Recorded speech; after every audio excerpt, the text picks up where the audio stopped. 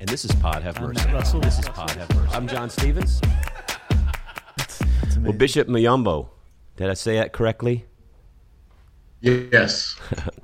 Well, I'm John Stevens. I know we met on email, and we actually ran into each other briefly. I'm sure you totally remember that in Dallas. You don't. There were a lot of people, and there was a lot of stuff going on. But a lot of people. And this is Matt Russell, and he's also on staff here at Chapelwood, one of our executive pastors. And I really appreciate you joining us on this because I think it's going to be – it'll stir too. It's going to be really helpful. I think there's – I want us to talk about what's going on in the United Methodist Church. I want to get your input on that as far as your take and what you see not only happening in the denomination overall, but what's happening in the United Methodist Church in Africa. Were we rolling, Jeff? we kind of free will it here, so we don't have any strict rules. Yeah, this is as structured as you're going to get right here. Yeah, this is really just it. But we do have today Bishop Mande Muyombo, who is bishop in the United Methodist Church. Tell us just a little bit real quick about yourself, your story, your family, and where you're serving as bishop in the United Methodist Church. Thank you, John, and thank you, Matt, for inviting me. I hope you can hear me well. Yes. With my accent. Well, I was born in the Democratic Republic of the Congo. I think it's at the center of Africa. As you know, the Congo has experienced challenges since colonial era. And of course, even today, we continue to have the challenges of wars going on. But I came from a very poor background. In fact, if it wasn't for the United Methodist Church, I could have not made it to Africa University, where I did graduate with a Bachelor of Divinity degree and then a master's degree in leadership and governance, still at Africa University. And I was supported by people called United Methodists. I did not know them, but they committed to helping us to access to education. But prior to that, I trained as a civil engineer in my country. In fact, that's what my dad wanted. My dad did not want me to join ministry. I do recall that the day I told him that I was pursuing to be a pastor, he told me that I was crazy. And but the call was so strong that regardless of the fact that my dad, for a good reason, I think he wanted this son of his for whom he worked very hard to be a civil engineer and make money and help the family. My dad had 2 wives. On my mom's side, we were 4, and my stepmom had 10. So I'm of a family of over 14 children. Wow. So that can tell you how diverse my family is. So then Africa University, I moved to the U.S.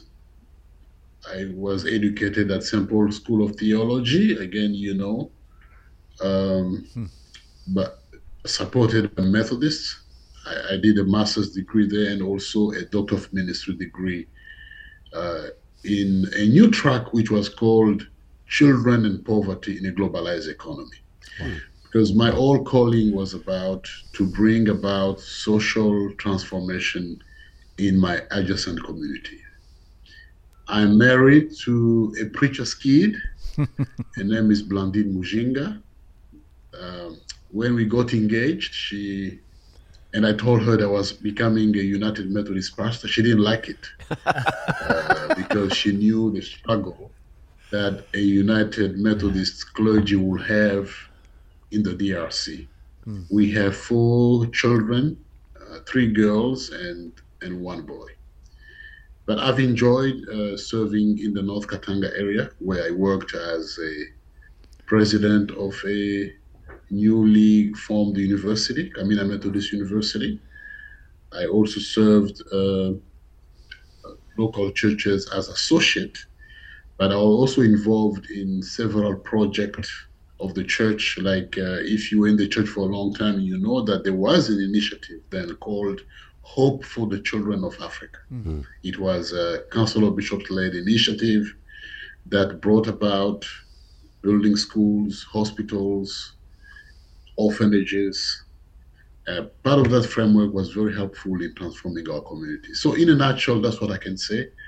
I'm also a singer. I used to sing. I was part of the Africa University choir. Come on, great. I had a chance to tour the United States as a choir member of Africa University. So that's my little resume that I can share with you. But I love serving the Lord. That's so great. Tell us a little bit about, one of the things I found in the United Methodist Church in the United States is we talk a lot about what goes on in the United Methodist Church in other countries, but we really don't have any idea. We know that half of the United Methodist Church membership is in Africa and that the church has been growing tremendously. But I think people have a lot of assumptions or maybe things they think about the church in Africa, but they don't really know. They've never really talked with anyone from the United Methodist Church in Africa. Tell us a little bit about, as you see the United Methodist Church in Africa, it is as diverse, I'm sure, as it is here. People may also think that the African church is very homogeneous and the same everywhere. That's probably not the case as well. Tell us about the United Methodist Church on the continent of Africa, but also where you are in the Democratic Republic of Congo, and what does the church look like there, and how is it involved, and how does it do ministry in the United Methodist Church? Thank you so much. This is a great question.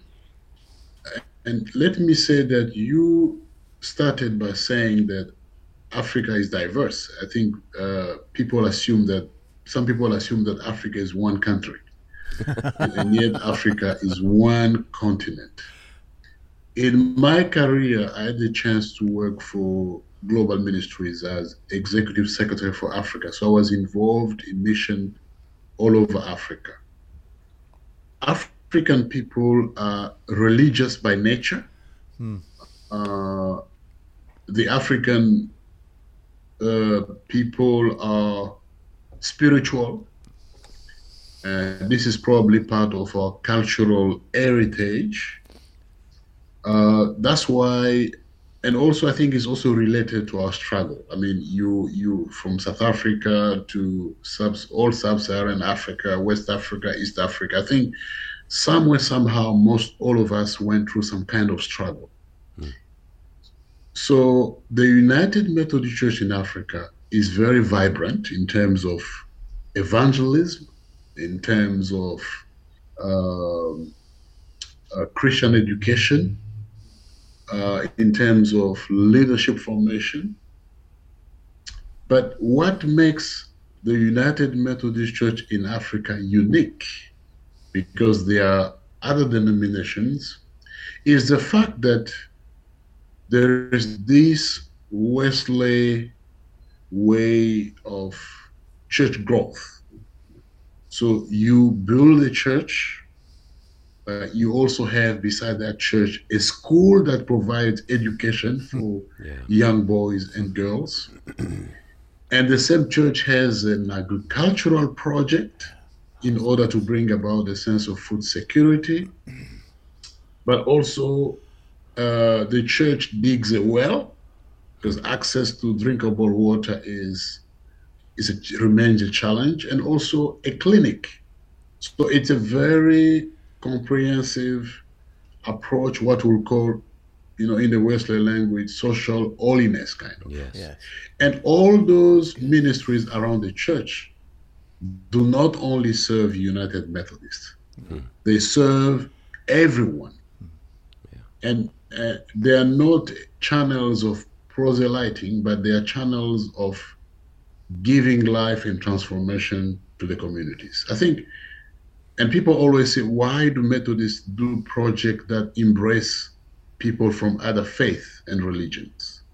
I think that's what makes us unique. The work of AMCO, United Methodist Committee on Relief, whenever we experience drought or catastrophes, Methodists across the globe through AMCO have stepped up, helped refugees, helped displaced people, and provided food, shelters to everyone. Yes. So that cross and flame has become a sign of transformation, a sign of hope to communities that are going through some kind of struggle. Young people are very involved. We have choirs of 80, 100 people. And the fact that we are also able to do worship in our own languages, in our own native languages, and we sing, we dance, that also help our Methodism being cooked in an African pot. You know, we do have our ingredients that we put. So that's what I can say. So that's why you see a lot of growth in the church. And let me say this.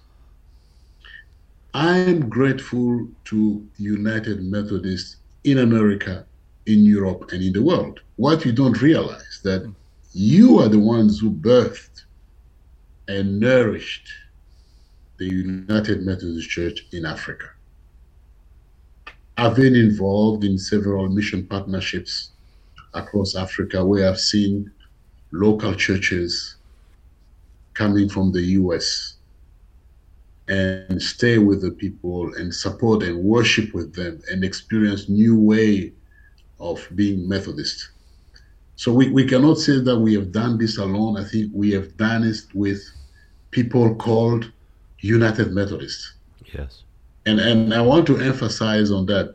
People called United Methodists from the US who have been our partners over the years. And that's encouraging. That's the church universal. It's not just church located in one place, but that we are connected. And I think we need to do a better job learning from one another what's actually happening and how we're in this together. I was just at a meeting on Monday in Atlanta. I didn't know you were there. We would have had coffee, but Yes. that the United Methodist Church in just the snap of a finger has raised $27 million without even really asking very much for refugees in Ukraine and the war in Ukraine. And that's the collective power of the church together serving Christ. Even though we're in different countries and different cultures, and maybe we see things a little different, we may not agree on every single aspect of how we do what we do. But I love that image, and I do think it's very Wesleyan. The education, the health and the welfare, and the religious formation, the spiritual formation, all together bundled in a community, to me, seems to be a perfect image of how Jesus did ministry. Social holiness, right? It's our DNA. I mean, Jesus healed, and Jesus fed, and Jesus educated, and Jesus, not healed the body and the spirit. And I mean, that's what you're talking about in the areas that where the United Methodist Church is growing and reaching people. That's a powerful image. Now, you are a bishop in the United Methodist Church, which means you probably know more than most people want to know about all sorts of things. And we do know that our denomination is going through a difficult season. In the United States, we've talked on this podcast with some different bishops and some different leaders in the United Methodist Church. So we have a sense of how that disagreement or is happening or here in the United States around human sexuality is really the issue. And I'm a more traditionalist person, but I am choosing to remain in the United Methodist Church because I feel it's very important that we keep the body of Christ together, even though we may have some differing interpretations and some different contextual ways of living our faith out.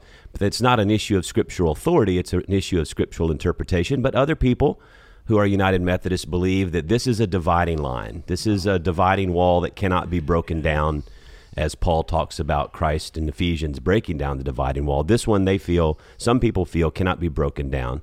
And so they are choosing to launch a new church and leave and invite, or at least, I say invite, I'm being very nice, but really pulling United Methodists apart from one another to be a part of a new denomination around this scriptural interpretation. So anyway, we kind of know how it's working out in the U.S. We argue with one another, and our words can be a lot of speculation, a lot of accusation, a lot of misinformation, but we kind of just do it on social media. We yell at each other on Facebook and Twitter and Instagram.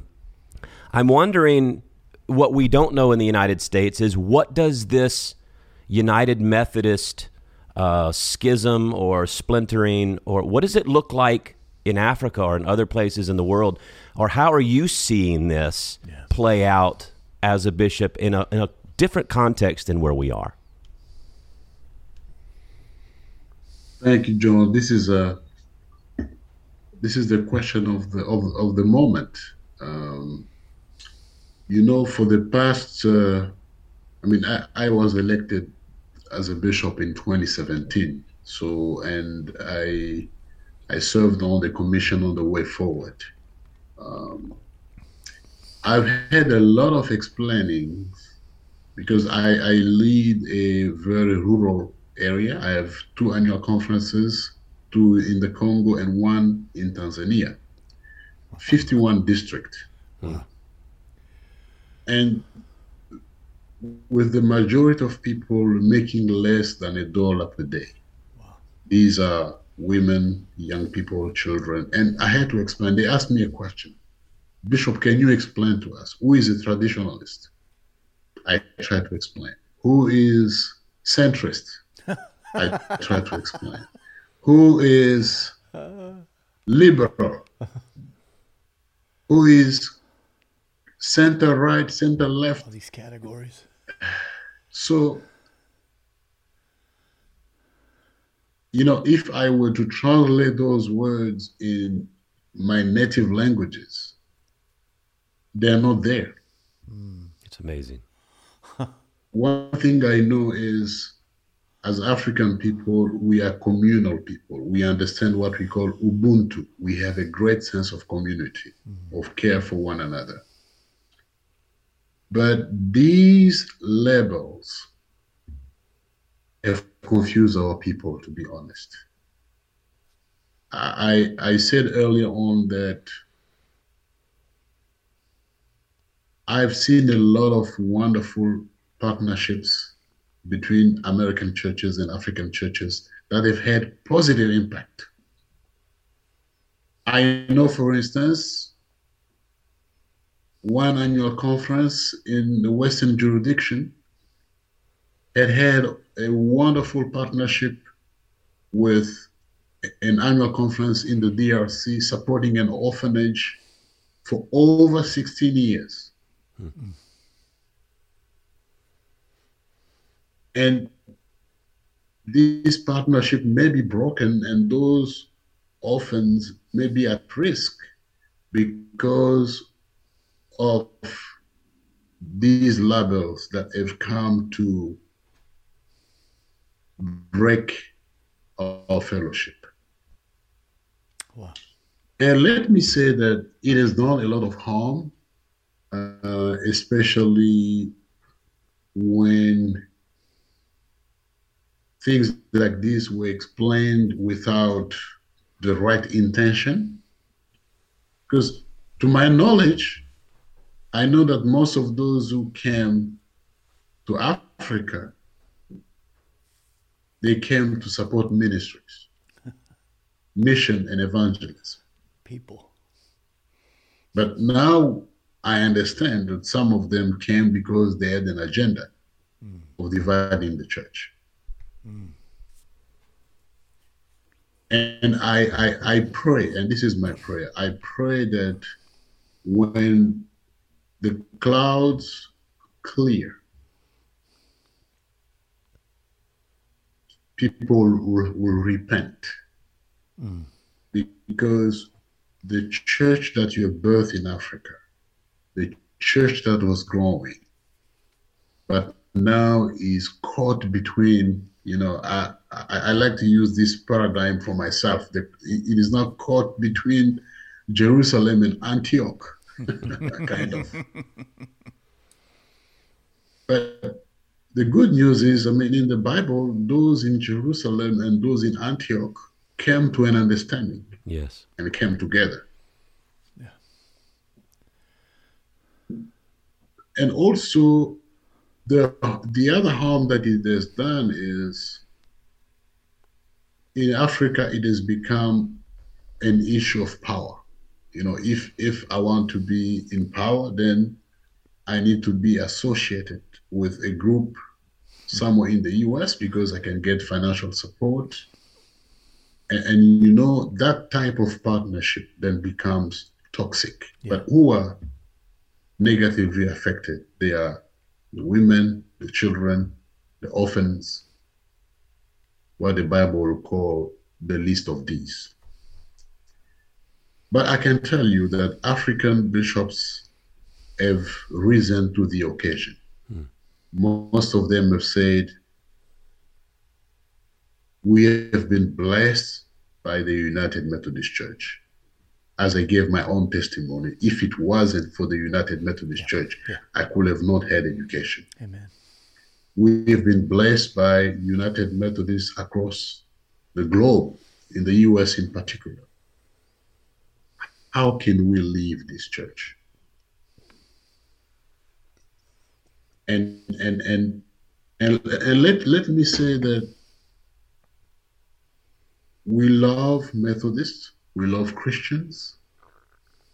And I don't think for Africans, God is centrist or liberal or traditionalist. God is God. Amen.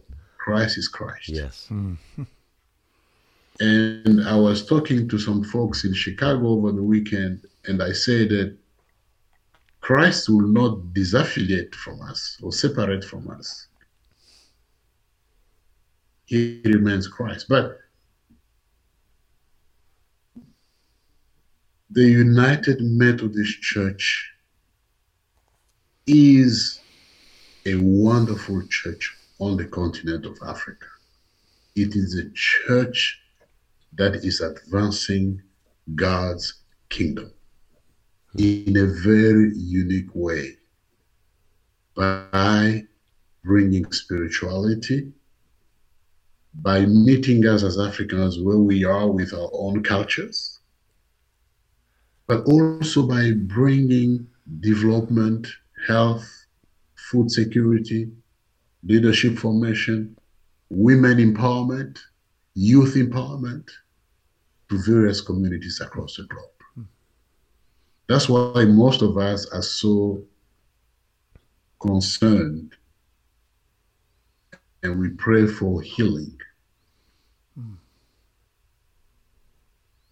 So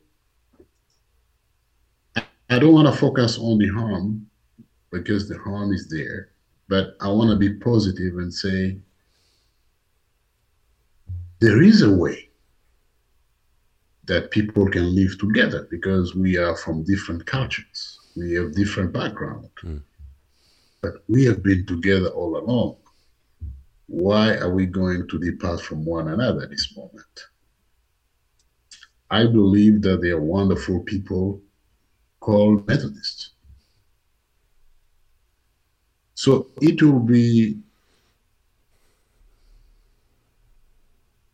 is painful for Africa to see that the church is splitting. And I hope that people can realize that the wonderful things they've done to Africa or in Africa can be hindered by the split. But I think what matters today is focusing on the future, a future that can allow as much differences, but as much unity as possible. And I know that the word unity in the church is difficult at the moment. No, definitely.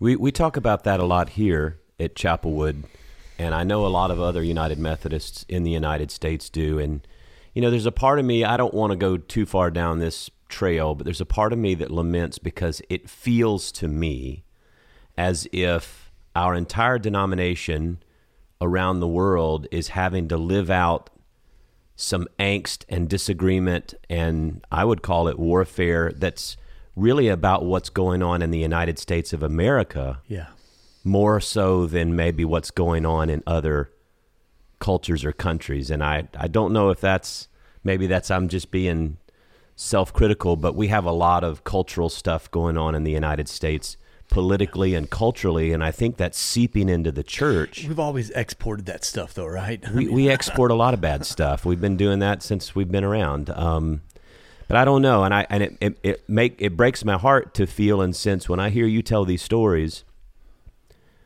I feel, and I'm just going to say it for me, it feels like what we're going through, the stuff we're fighting about is really not eternal, essential stuff, and it's really hindering and harming ministry where you are. Because we can't figure out how to live together in unity, even in our differences. Yeah. And I just say that as myself. You don't necessarily need to speak to that, but I see that. You made a comment just a minute ago about contextual differences and living together in unity as a church, even though we may have contextual differences. And for those of us who are committed to the United Methodist Church, that's one of the things we keep saying in the United States is there's contextual differences even within the United States. I'm born and raised in the Southeast. I'm from South Georgia. All right, so it's You talk about a contextual difference now, and now I'm in Houston, Texas, which is a big city. But you go right up the road. We call it the Pine Curtain into East Texas, and it's like South Georgia. That's right. That's very different than California. Yeah. It's very different than Chicago. Very Oklahoma. different than New York or Oklahoma. Anywhere we're a very diverse place. And so what we're trying to say is we can have contextual differences and yet stay together. I believe I heard correctly, will be working with, and you've worked with the Commission on the Way Forward. You will be involved in the connectional table and have been involved in the connectional table. There's been conversation around the United Methodist Church restructuring, creating some new covenant together. The term Christmas covenant has been used, and what I love about that, it is coming from the central conferences. It's coming from people outside of the United States who are leading this, which I think in humility, we Americans need to humble ourselves and be led more by people like you and how you're experiencing the gospel and seeing the evangelistically spread. To me, we're somewhat kind of corrupted in our own selfish fight that doesn't allow us to see maybe as purely as we should. And I wonder from you, what do you see? It's giving you hope, but what do you see as far as these ideas around contextualization, regionalization, remaining one United Methodist Church and allowing for there to be some contextual differences, even within the United States? And is there support for that? I know there's support within United Methodists who are remaining in the United Methodist Church in America. But what are your thoughts on that whole idea of regionalization, Christmas covenant? I know some people may not understand what that is, but it's the idea of us remaining together, unified, with some differences in aspects. I'll let you talk about that. Thank you. I think what we have learned at this time in history is that context matters. If one example is South Africa. South Africa, as you know, experienced apartheid.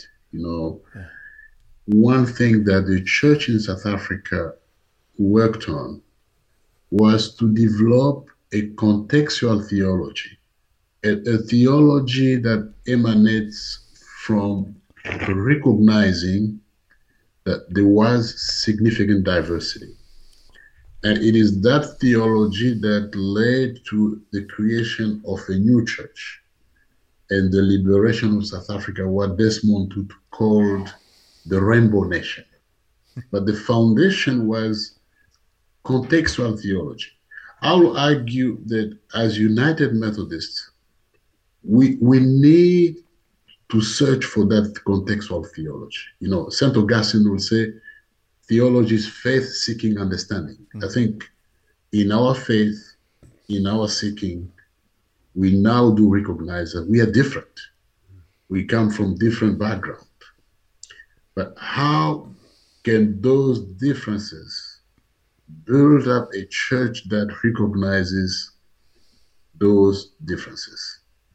I strongly believe that moving forward, we also have to raise the question, is it, because when you look at our church, our polity is similar to the US government structure. You have the executive, the judiciary, and the legislative. Yep.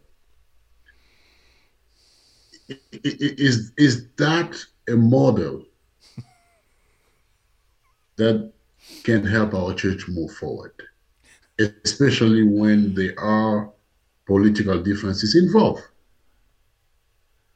Maybe this is the time to say we need probably a structure that can, one, recognize that there are differences. Second, maybe ways of dealing with issues should not be legislative, but maybe dialogue. And I want to emphasize on the word dialogue. Yes. I'm an African. As an African, I will tell you, culturally, same-sex marriage is not accepted because of my ethos.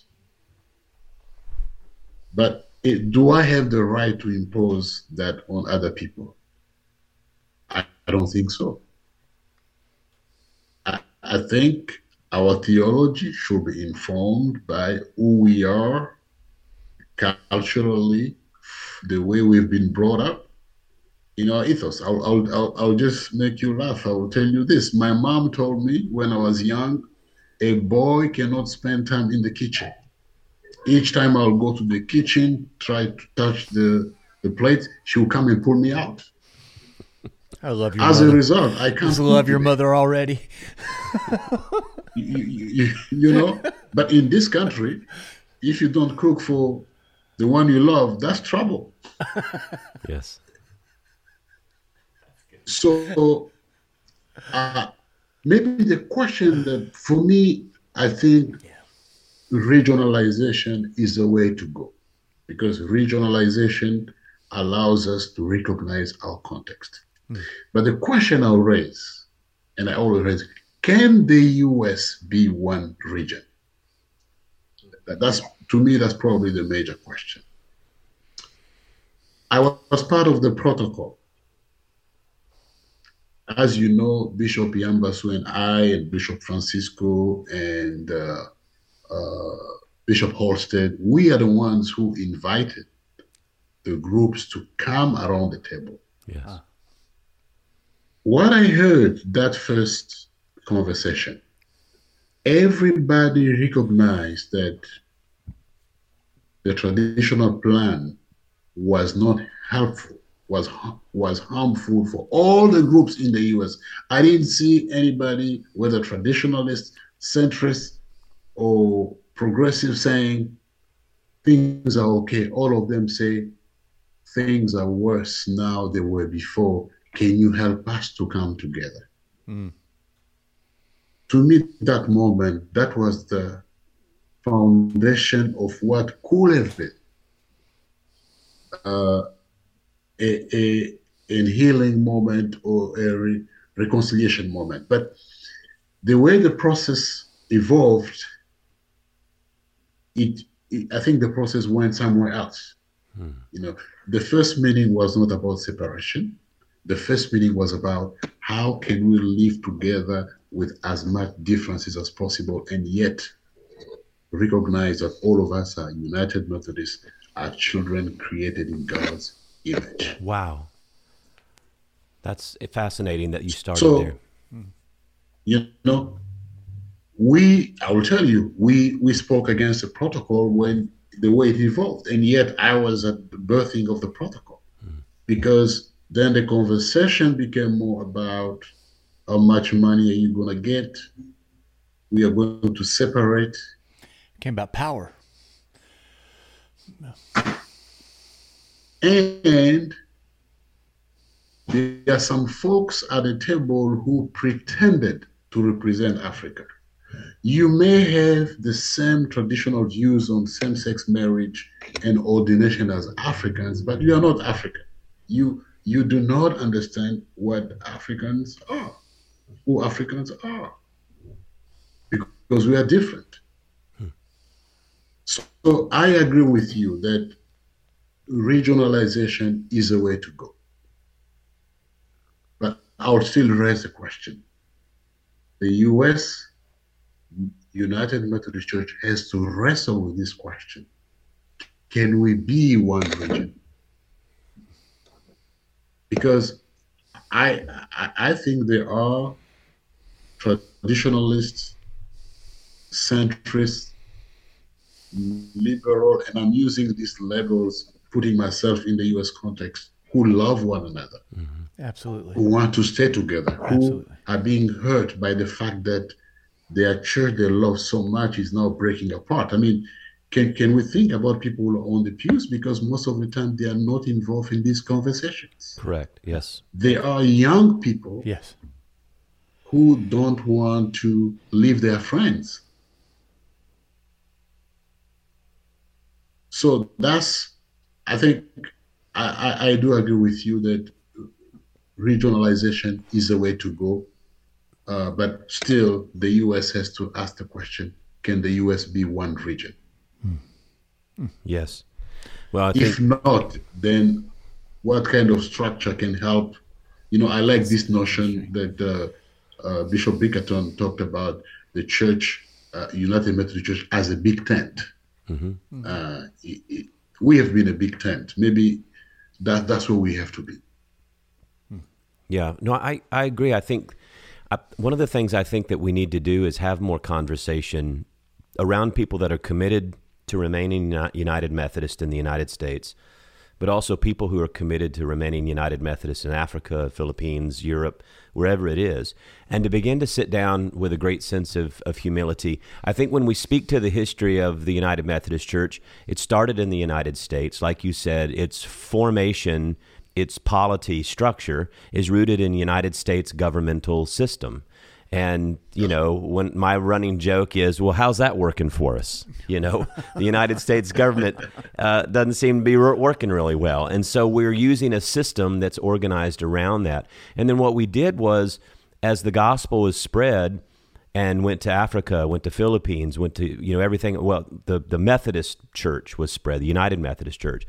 And then people like you and folks who came before you, who are United Methodists in Africa, you're living out really, in a way, a sense of Wesleyan understanding of faith and Christianity, I think far better than we are, in the sense of, you know, just because of the needs of the culture and the society and the neighborhoods and the countries and the regions. I think that way of building school and clinic and church it's Ubuntu. It's what you talk about. Community. This community and culture and belongingness and togetherness, where it seems that, at least within the United States, our radical individualism sets us apart from each other over and against the communal. Right. And so there's a sense in which, like John, you said all the time, and it's a zero-sum game. If you don't agree with me on this, you're against me. Rather than we're together, we might have different opinions on these things, but is there a unity in Christ that we can maintain? But we export now though, we're exporting our culture of division. Right.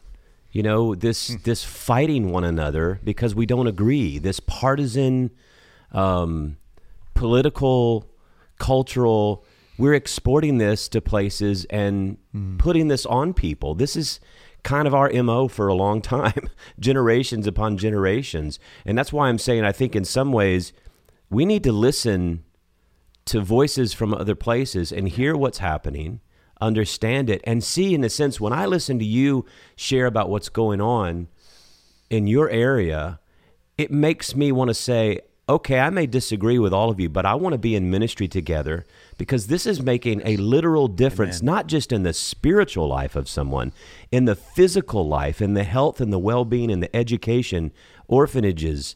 I mean, in life. Yeah. Real Material life. every day. Yeah.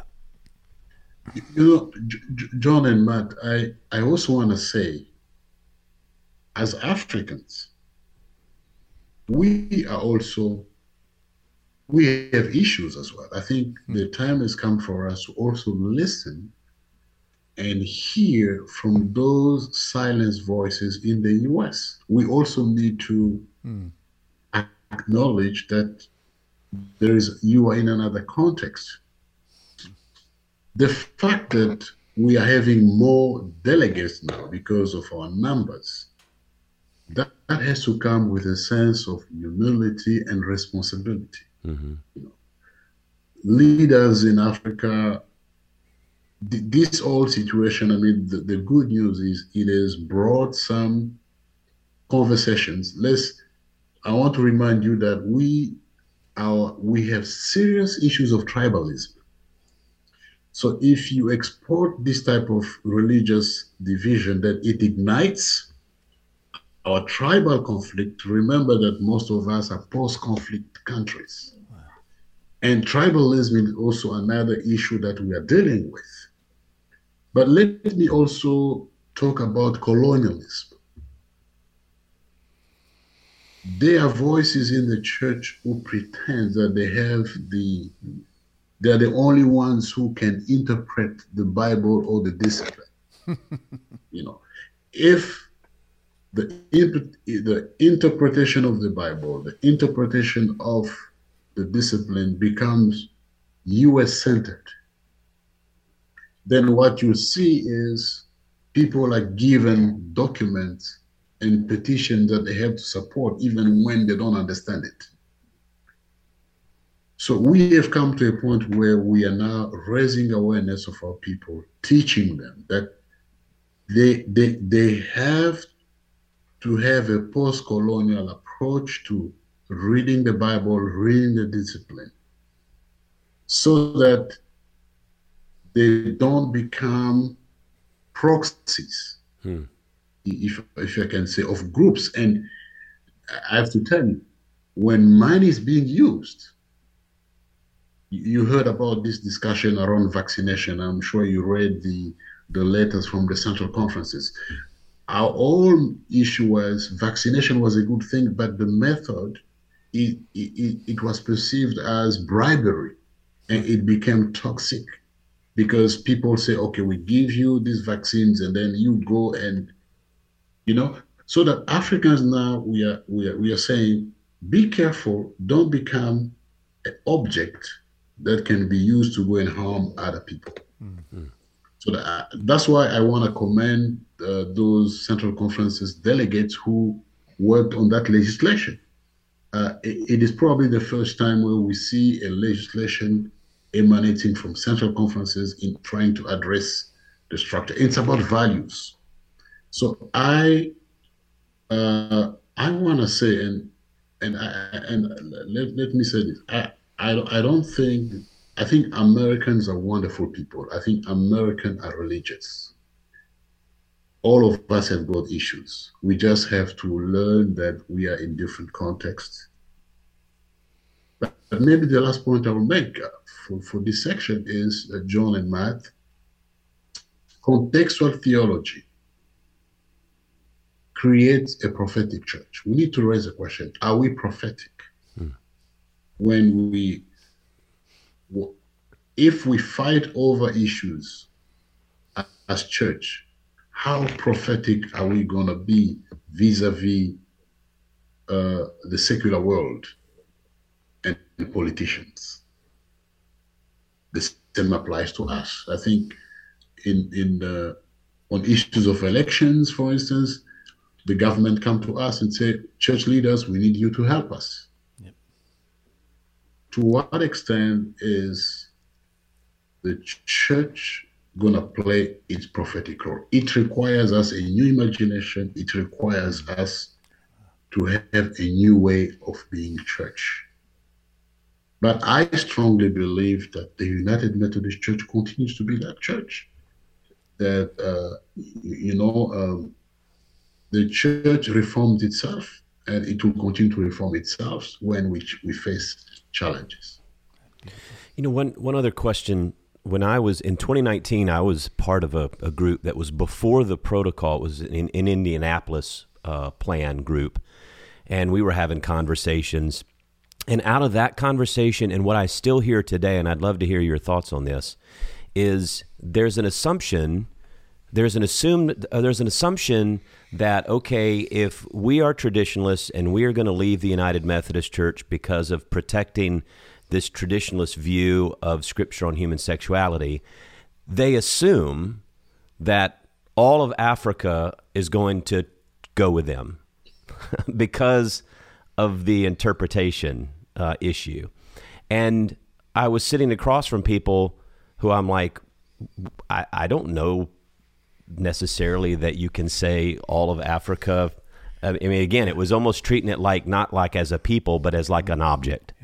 Yeah. Right? There was an assumption that Africa's going to go here and not go here. I don't hear that talk anymore, but I have heard it a lot.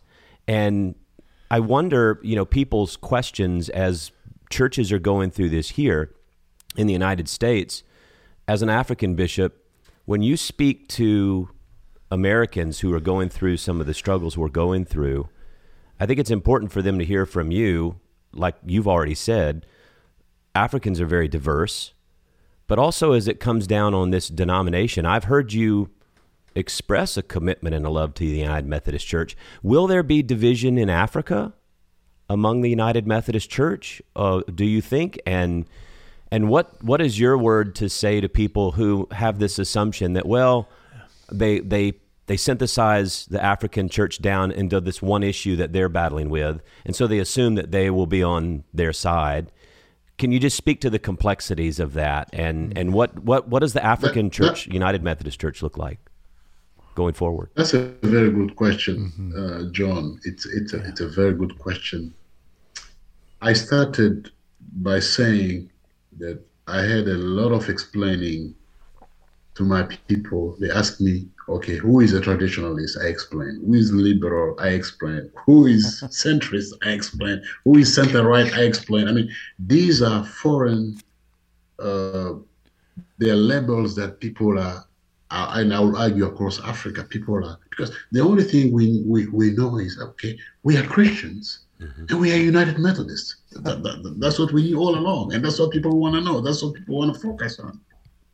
To be honest with you, the word traditionalist, if you're an African, you can ask any African, when you use the word traditionalist, it has another meaning in Africa.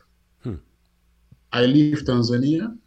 How do we classify Tanzania? We say Tanzania has got Muslims, it has got Christians, about 35%, about 32%, and then it has traditionalists. Traditionalists, in the real sense of the term in Africa, will mean people who don't know God, people who are more cultural than religious. Interesting. So you see, even the word itself, yeah, even the word itself, when you move to in a new context, it means something else. But because we are Methodists, we are not trying to get into that understanding that was given the meaning. The meaning the community should be the one to give a meaning to the word because of the experience. Experience matters. Yes.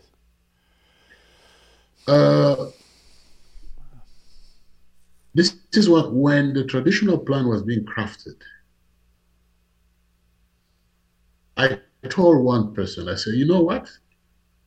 Because some of us have become cross-cultural. We have lived in this country, so we have an understanding what goes on here. I said, you know what? This plan for Africans, it won't be a problem because most Africans have traditional views on marriage and ordination. But for you in America, this won't work because it's too punitive. And I don't want to say the name of the person, but it's a very prominent person. And I said, this plan will not work. That was one. Second, I said, I realized that the way we understand, even the way traditionalists differs. You need to go and read the statement from the African bishops on the protocol. You will see what I'm trying to say here. That was an assumption that people had. And in order to force that, there's been an attempt to antagonize Episcopal leaders and their members. You hear the language of saying the bishops are somewhere else, the Africans are somewhere else. That's not true. The truth is, there are individuals who have been using money in order to push their agenda. And that's the harm I'm talking about. And I hope that at some point people will come to repent, because John, it is doing a lot of harm in Africa. Somebody wanted to be a bishop, failed to be a bishop, has been recruited. And the package is using it to say, I'm traditionalist, I'm defending. No, I think Methodists who have been partnering with Africa for over 20 years, we knew them as Methodists, United Methodists from America. They came from different theological standing. But we work together with them. You see, so that's, I told you about the Western Jurisdiction Annual Conference and an annual conference in Africa. If you go on theology, they're probably different, but they have been engaged in mission. They have had covenant relationships. Yeah. And that is why I want to go back to Bishop Bickerton's Episcopal address last week, John and Matt, is we probably need to change the narratives. We need to change the narrative of emphasizing on unity, on mission, on transforming our communities. And mission and ministries are looking different because we live in different contexts.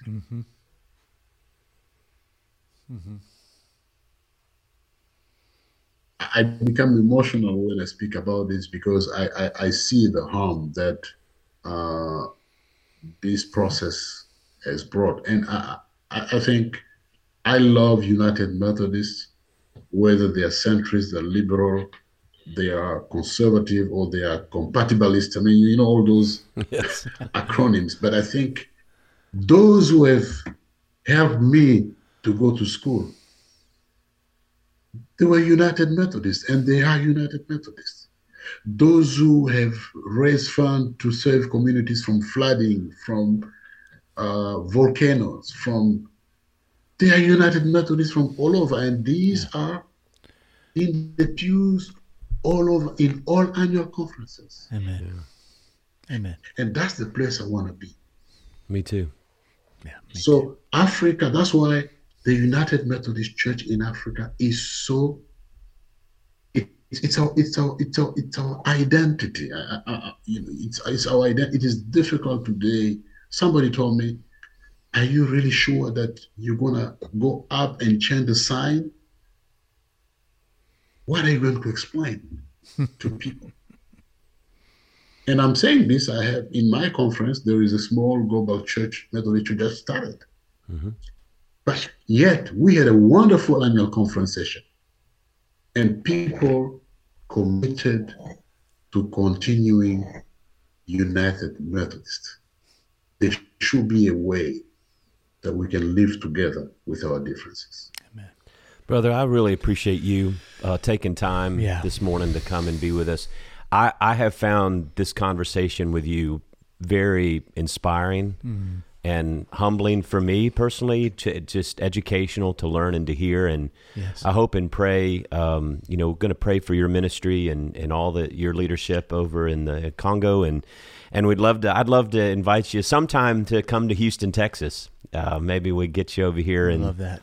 I'd love for you to meet our people too. And I'd love to come sometime and meet your people. That just sounds like such a wonderful blessing. I want to make a commitment to be in ministry with you and with the United Methodists in your conference and across the continent. And you know that you have us here supporting you in the work that you're doing. Amen.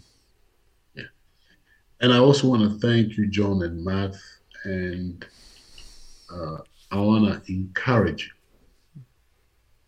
you. I know it is stressful, especially for clergy like you who have you've sacrificed yourself to build such a wonderful ministry and community. Let's put ourselves in the shoes of United Methodist clergy across the globe, especially in America, the kind of stress they're going through, the kind of uncertainty. But I want to encourage you because, as I said, Christ will not disaffiliate from us. Amen. Christ will continue to be with us. And be encouraged. And I want to thank your families. I want to thank United Methodists from all spectrum that you have done a wonderful job by supporting ministries in Africa. The growth we have is the labor, is your work, your prayers. Wow. Thank you. Thank you so much. I know you got a lot going on with your trip and getting ready to go back, and may God bless your family and bless your ministry and bless your work and bless your people. Please send them our greetings from Texas when you get back home. I will. All right, brother. We'll be in touch soon. I'd love to follow Bye-bye. up. Talk. Bye-bye. God bless you. God, I'm emotional. Yeah. I don't know that I've ever been emotional on a podcast. When you hear, I don't know, man, it's just, I don't know, it pulls the lens out. It's like, it zooms out. Yeah. And I guess I've been so consumed in kind of the disagreements that are going on in the United States and focusing on that and everything. And then the different perspective. Mm-hmm. God, I wish every United Methodist member, clergy person can hear this, can hear his heart, can hear where he's coming from. And, if they decide they can't remain in this denomination, I get it. But, man, if you make a decision based on some of just the fear and the limited stuff that's being spouted out there, it's just so petty. It's so small. It's so petty. I mean, it's like I'm starting to get more and more and more emails and messages from people that say, this is what my pastor said about some guy in Virginia. Yeah. And first off, it's like mischaracterization. Yeah. But it's like, this is why we should leave, because of some one dude in Virginia or some one dude in Illinois. Yeah. We're going to walk away from this. Yeah. I'm not walking away from this. No. I'm not. And you know what? There's a lot of things I disagree. There's a lot of things that need to happen in the United Methodist Church. And we're not perfect, and we haven't done things well. Yeah. One of the things, another person reached out to me recently and said, the church is supposed to be connectional, and the church hasn't done a good job in being connectional. And I said, you know what? Of all the things that you listed on this sheet that you're frustrated about, you're exactly right on that one. We have not done a good job. There's some things that we are about that we have not done a good job about. We need to do better. This is a time for us to go through a revival and a reformation and a restoration of what it means to be United Methodists. And people like Bishop Monday are going to be the ones to help lead us. Just that voice. I mean, I don't know. What did you see this morning? What came into clarity for you this morning that it wasn't not there maybe yesterday, but you saw it clear today? We live in a bubble, and we live in a bubble, and the things that are like right in front of you, that's like the most important. That's everything. And the irony, honestly, is that the group that's leaving the United Methodist Church are calling themselves the Global Methodist Church. Yeah. And I'm looking at this and I was like, oh, dude, man, there's a Global Methodist Church. You just become a ghetto, not it's a the globe. United Methodist Church. It's the ghetto United Methodist Church. It's playing into the ghetto. It is. It's become a ghetto. And that's what we need to call it. If he's calling us to be prophetic, then the prophetic is those that are pulling away under the duress and under deception are not creating a global United Methodist Church. It's become the ghetto United Methodist Church. They won't show this video. No. A pastor who wants their church to leave, he's said it, power, money, infiltrating to have an agenda spread. Yeah. Is causing harm in Africa. That, I guess that, you know, a lot of those things, I'm like, that's what really gets me emotional. It makes me angry, but at the same time. And the harm that it's causing, and you saw this clearly today, and it helped me see it, is the harm that it's causing is directly connected to orphans, and those that have been abandoned, material, trying to get food for folks, trying to get shelter for folks, trying to get clean water. Our division over ideas and the ripple effect is having material effect on people's lives. We are doing harm. Our schism, whatever you want to call it, is doing harm. And people, what's interesting, and we say, yeah, it's harming me. The gospel's not about me first. You know, sometimes I have to be willing to carry my cross and lay my desire down, lay my life down, in order that someone else may experience the gospel. Very interesting to me, John, that he suggests that we might need to rethink the way that our structure is, in that he talks about a dialogue rather than judicial. You can't legislate this. Right. That's what he was saying, is you can't legislate this. This whole position on our disagreement around contextual issues and interpretation. It can't be legislated. And that's what happens when you move. You're moving because you want to go into a place where you can legislate it, where you can control it, where you can say, here are the rules, and if you break the rules, we're going to kick you out. Right. Can't enforce the rules here. I don't disagree with that. But you can't legislate morality. Yeah. You can't legislate obedience. Yeah. So you have to be in relationship with one another. Yeah. And that issue of community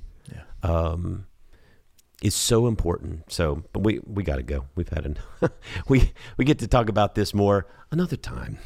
But man, I tell you what, I'm really blessed this morning. Yeah.